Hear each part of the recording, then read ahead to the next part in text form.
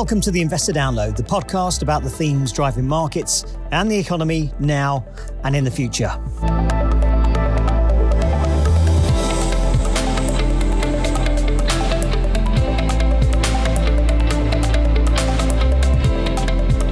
Welcome to the Investor Download. We're here today to talk about why investors should care about people and culture, and how people management can be assessed and what all this means for investment decisions.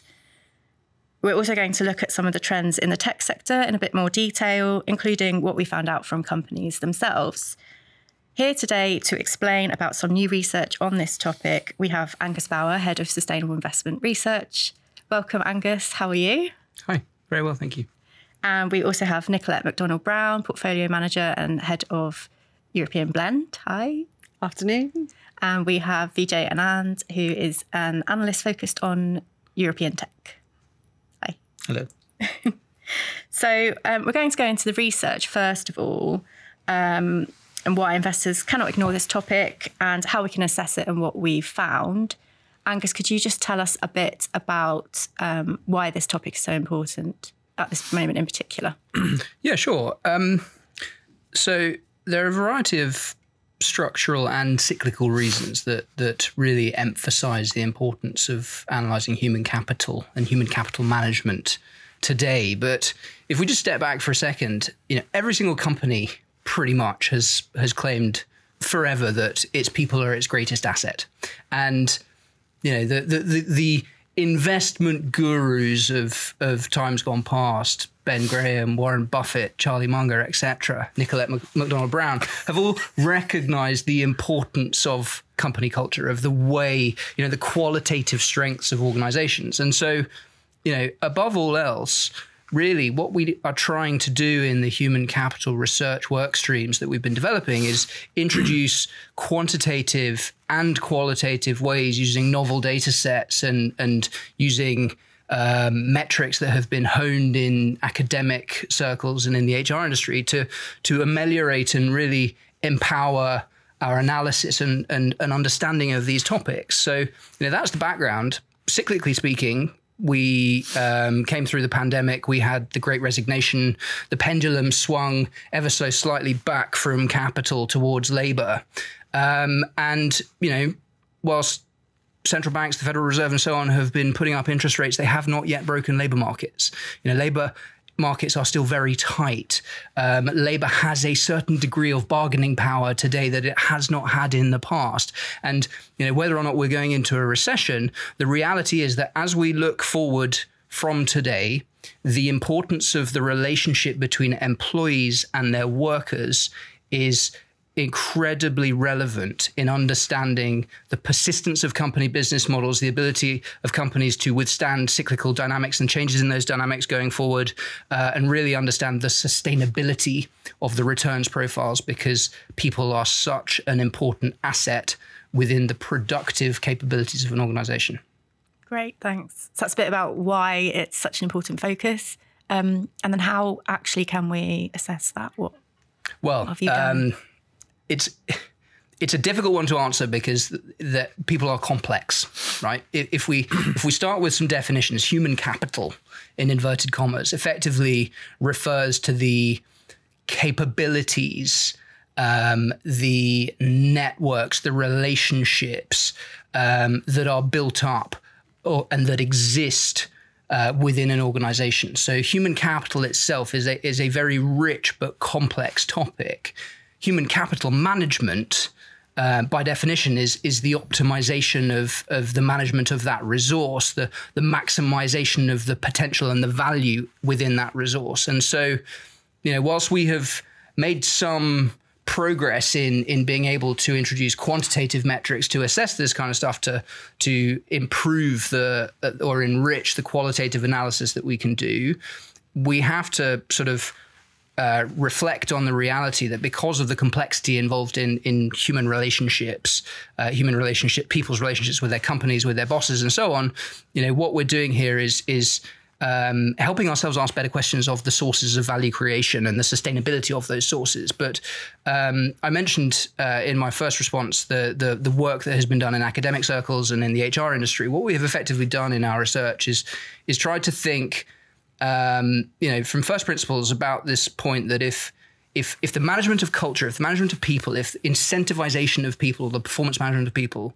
is material, i.e. if it has material consequences or implications on the financial returns of a business, we should see it in outcomes metrics that reflect the leverage that a company might generate on its total investment in people. So with that as our starting point, which is quite a different starting point to what has been done elsewhere, where people have looked, for example, at standard setters and what is expected in terms of disclosures, and then sought to sort of unpick those elements. We've started from the perspective, if any of this matters, we should see it in the leverage that companies are generating on their investment in people. And so what we then did was we went to academics in the HR industry and said, well, how do HR practitioners measure this? We didn't invent metrics ourselves. We took metrics that exist over here in the HR industry. We took metrics that have been developed and honed and stress tested in academia. And we said, well, let's see if they work in investing. And let's see if we can integrate some of these metrics, for example, returns on investment in human capital. Let's see if we can integrate them into traditional definitions of company return on capital, such that we can then articulate, well, okay, in a company's value creation model, if we define value creation financially as the returns on capital employed, what proportion of that return is being driven by balance sheets or physical assets or traditional tangible assets, and what proportion of that value creation is being driven by the intangibles and the investment in those people. And once we then start to ask that question, the next question then becomes, well, how much of that investment is cash going out the door directly, what from one year to the next? How much of that investment is investment in tomorrow's capabilities, i.e.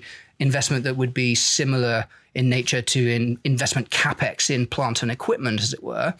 And how much of that investment actually perhaps is indirect, i.e. it's investment in training, or it's investment in the culture of the business that ultimately can be a very powerful incentivizer and motivator of discretionary effort over and above the financial incentive that is represented by how much you get paid at the end of each month. So, in terms of the stepping stones of our research process, we sort of started by asking the question, if this is material, where should we see it? How might we then assess the materiality of these consequences? Can we build outcomes metrics that we can run regression analyses on, that we can actually sort of backtest in the traditional sense to sort of build an implied sense of the materiality of these consequences?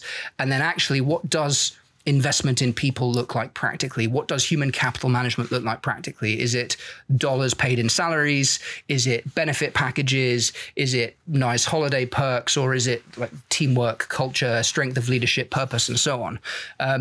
We haven't been able to answer all of the questions on the latter sort of collection of softer features, if you will. They're harder to dollarize. In fact, we're not trying to dollarize them.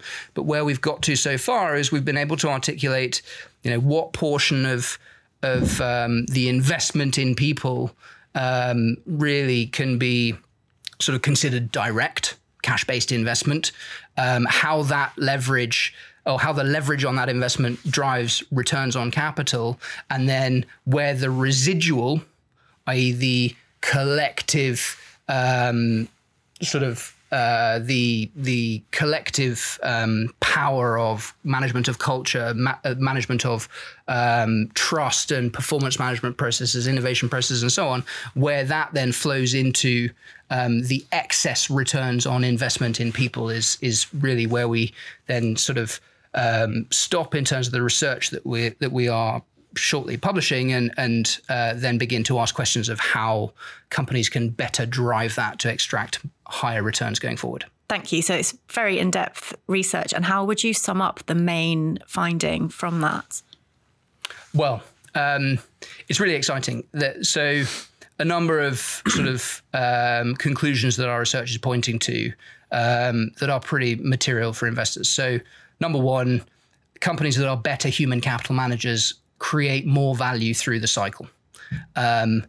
Now, that to me is really exciting, because one of the core tenets of sustainable investing is that more sustainable companies and more sustainable business models persist through time or have more persistent returns. What we've seen in the research is that companies that have better human capital management specifically hold on to their returns through the cycle better than companies that do not when we sector adjust and industry adjust and so on. So that speaks to one of these wonderful intangibles, which would be the institutional nature of culture, for example.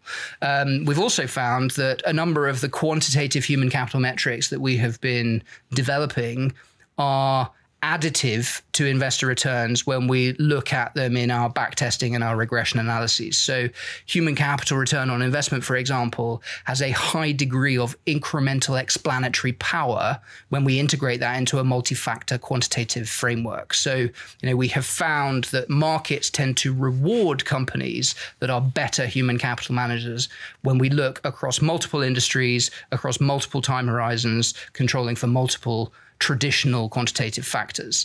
The final thing I would say is that we have found that it is really important when we think about the drivers of human capital returns that companies address human capital or address the management of their people holistically.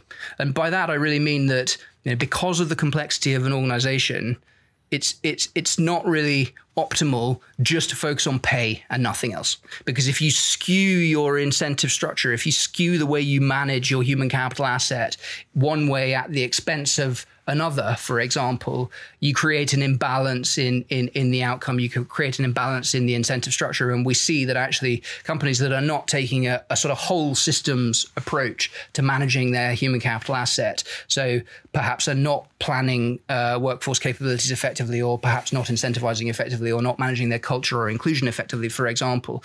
Companies that fall short on one of these elements generally are appearing to be a little bit weaker in the outcomes, either financial or employee-centric outcomes, satisfaction or turnover, for example, than companies that manage the whole suite of human capital systems more effectively. Interesting. Thank you very much for summing up your research and why investors should care about this topic. On Apple Podcasts, Spotify, or wherever you get your podcasts, you're listening to the Investor Download. Nicolette, I'm going to come to you now because we definitely want to hear about what this means for investment decisions. I wonder if you could just tell me a bit about why this research and research like it matters to you and your team. Thank you very much. Tough to follow that very technical explanation. So I guess when we think about it, when we think about investment decisions that Vijay and I make on the active sort of equity side, what we're trying to do, to echo Angus's language, is find persistent businesses, find companies where we think the market is mispricing the potential of businesses.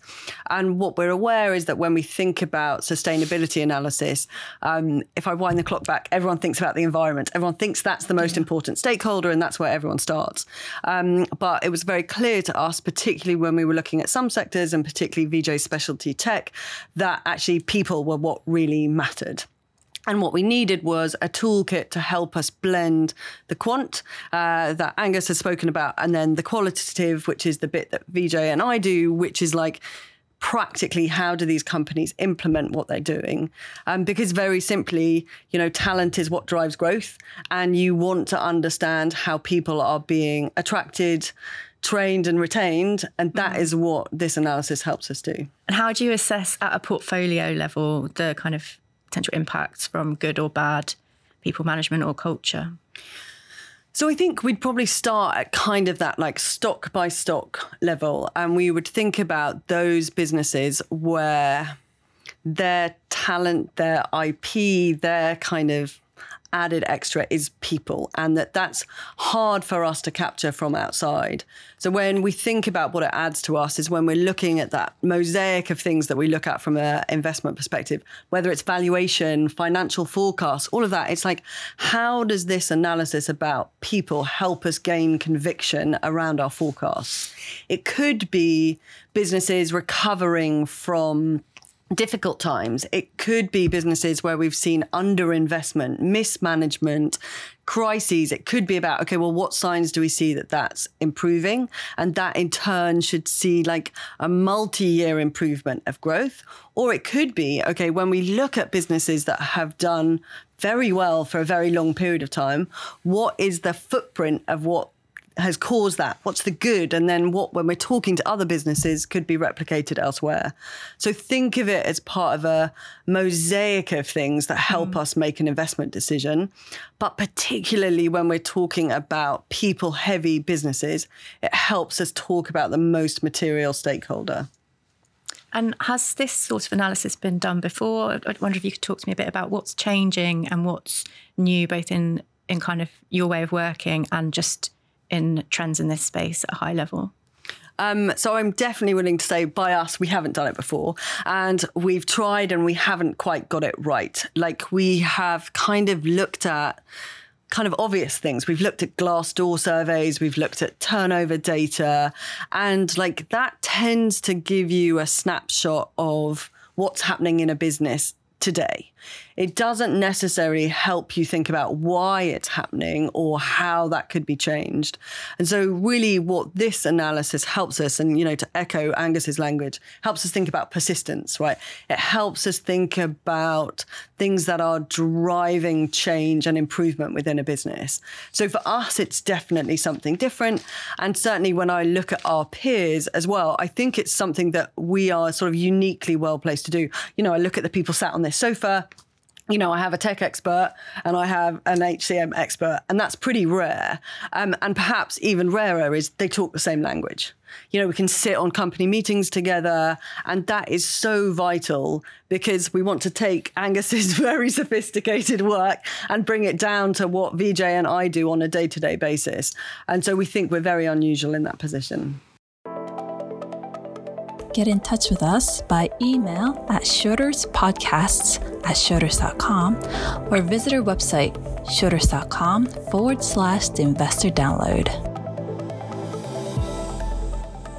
And Vijay, we're going to talk to you now about, in a bit more detail, about the tech sector and conversations you've been having with companies and how this works in practice. So I just wonder if you could tell me a bit about the contact that you do have with companies, and particularly in this area, what you've been talking to them about lately. Of course.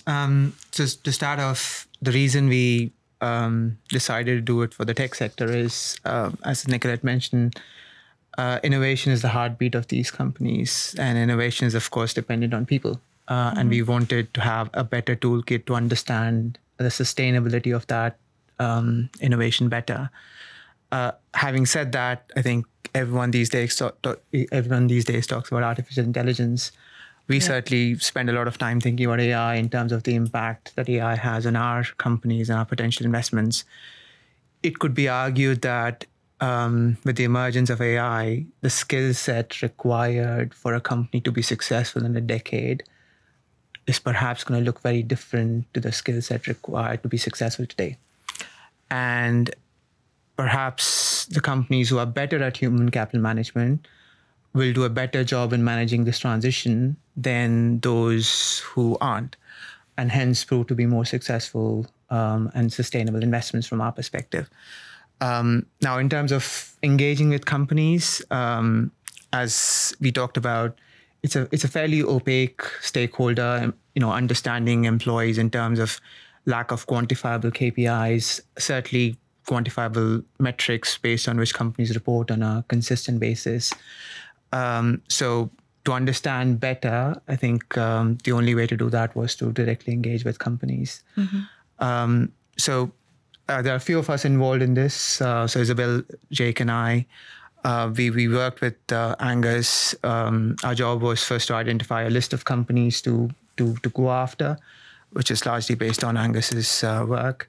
And Isabel and Jake, the analysts in your team as well, yeah. Yeah. So once we identify the list of targets, so just, speak to them and understand how they think about human capital management. And typically we are speaking to fairly higher up in the HR department. Often, in almost all cases, it's the head of talent. And they've been very insightful conversations. And what sort of things have you found from those conversations with companies? I mean, they've been incredibly insightful in the sense that we've certainly questioned some of the common notions we had. Oh, right. So, I mean, when Angus's work, when we worked with Angus on his on the output of his research, so the common notion might be that companies who have high turnover are perhaps should be classified as high risk. But one would be surprised to see that some of those companies rank higher up in terms of the quartiles of, companies who are good at human capital management versus those who aren't. And certainly when we engage with companies, we've come to the realization that looking just at that turnover data, which Nicolette alluded to, is perhaps not helpful at all, because they have a much more sophisticated way of how they look at churn, how they measure it. And we've certainly been encouraging them to perhaps expand their disclosure, because that disclosure will be very helpful for us in making the differentiation from a leader to a laggard. I mean, generally speaking, human capital is not a one-size-fits-all type of approach. And it's been quite insightful learning how some companies have adopted the way they manage their employees based on their business model. It's very much a two-way conversation then. Mm-hmm. And how do you think the kind of learnings from these conversations could impact investment decisions? Well, we are halfway through the process in terms of on our engagements. So hopefully by the end of the process, our ambition is to have a framework in place, which helps us perhaps identify the right questions that we need to be asking these companies, and ultimately help us differentiate between what a leader might look like or what a laggard might look like. Or as Nicolette said, some companies who have had probably historically some issues in terms of how they manage their employees, but are perhaps improving, and hence that could represent investment opportunities for us. So overall, as Nicolette mentioned, we are hopeful that it probably adds another dimension to how we look for sustainable investments. Great. Thanks very much for bringing that to life. And thank you, Nicolette and Angus, as well. Well, that was the show. We very much hope you enjoyed it. If you want to find out more, please head to schroders.com/insights. And we're endeavouring to record as many of these shows in the studio on video. If you want to watch them in their full unabridged version, then go to Schroders' YouTube channel. If you want to get in touch with us, it's schroders.podcast@schroders.com. And remember, you can listen, subscribe and review the Investor Download wherever you get your podcasts. New shows drop every Thursday at 5 p.m. UK time. But above all, keep safe and go well. Cheers. The value of investments and the income from them may go down as well as up, and investors may not get back the amounts originally invested. Past performance is not a guide to future performance. The information is not an offer, solicitation, or recommendation of any funds, services, or products, or to adopt any investment strategy.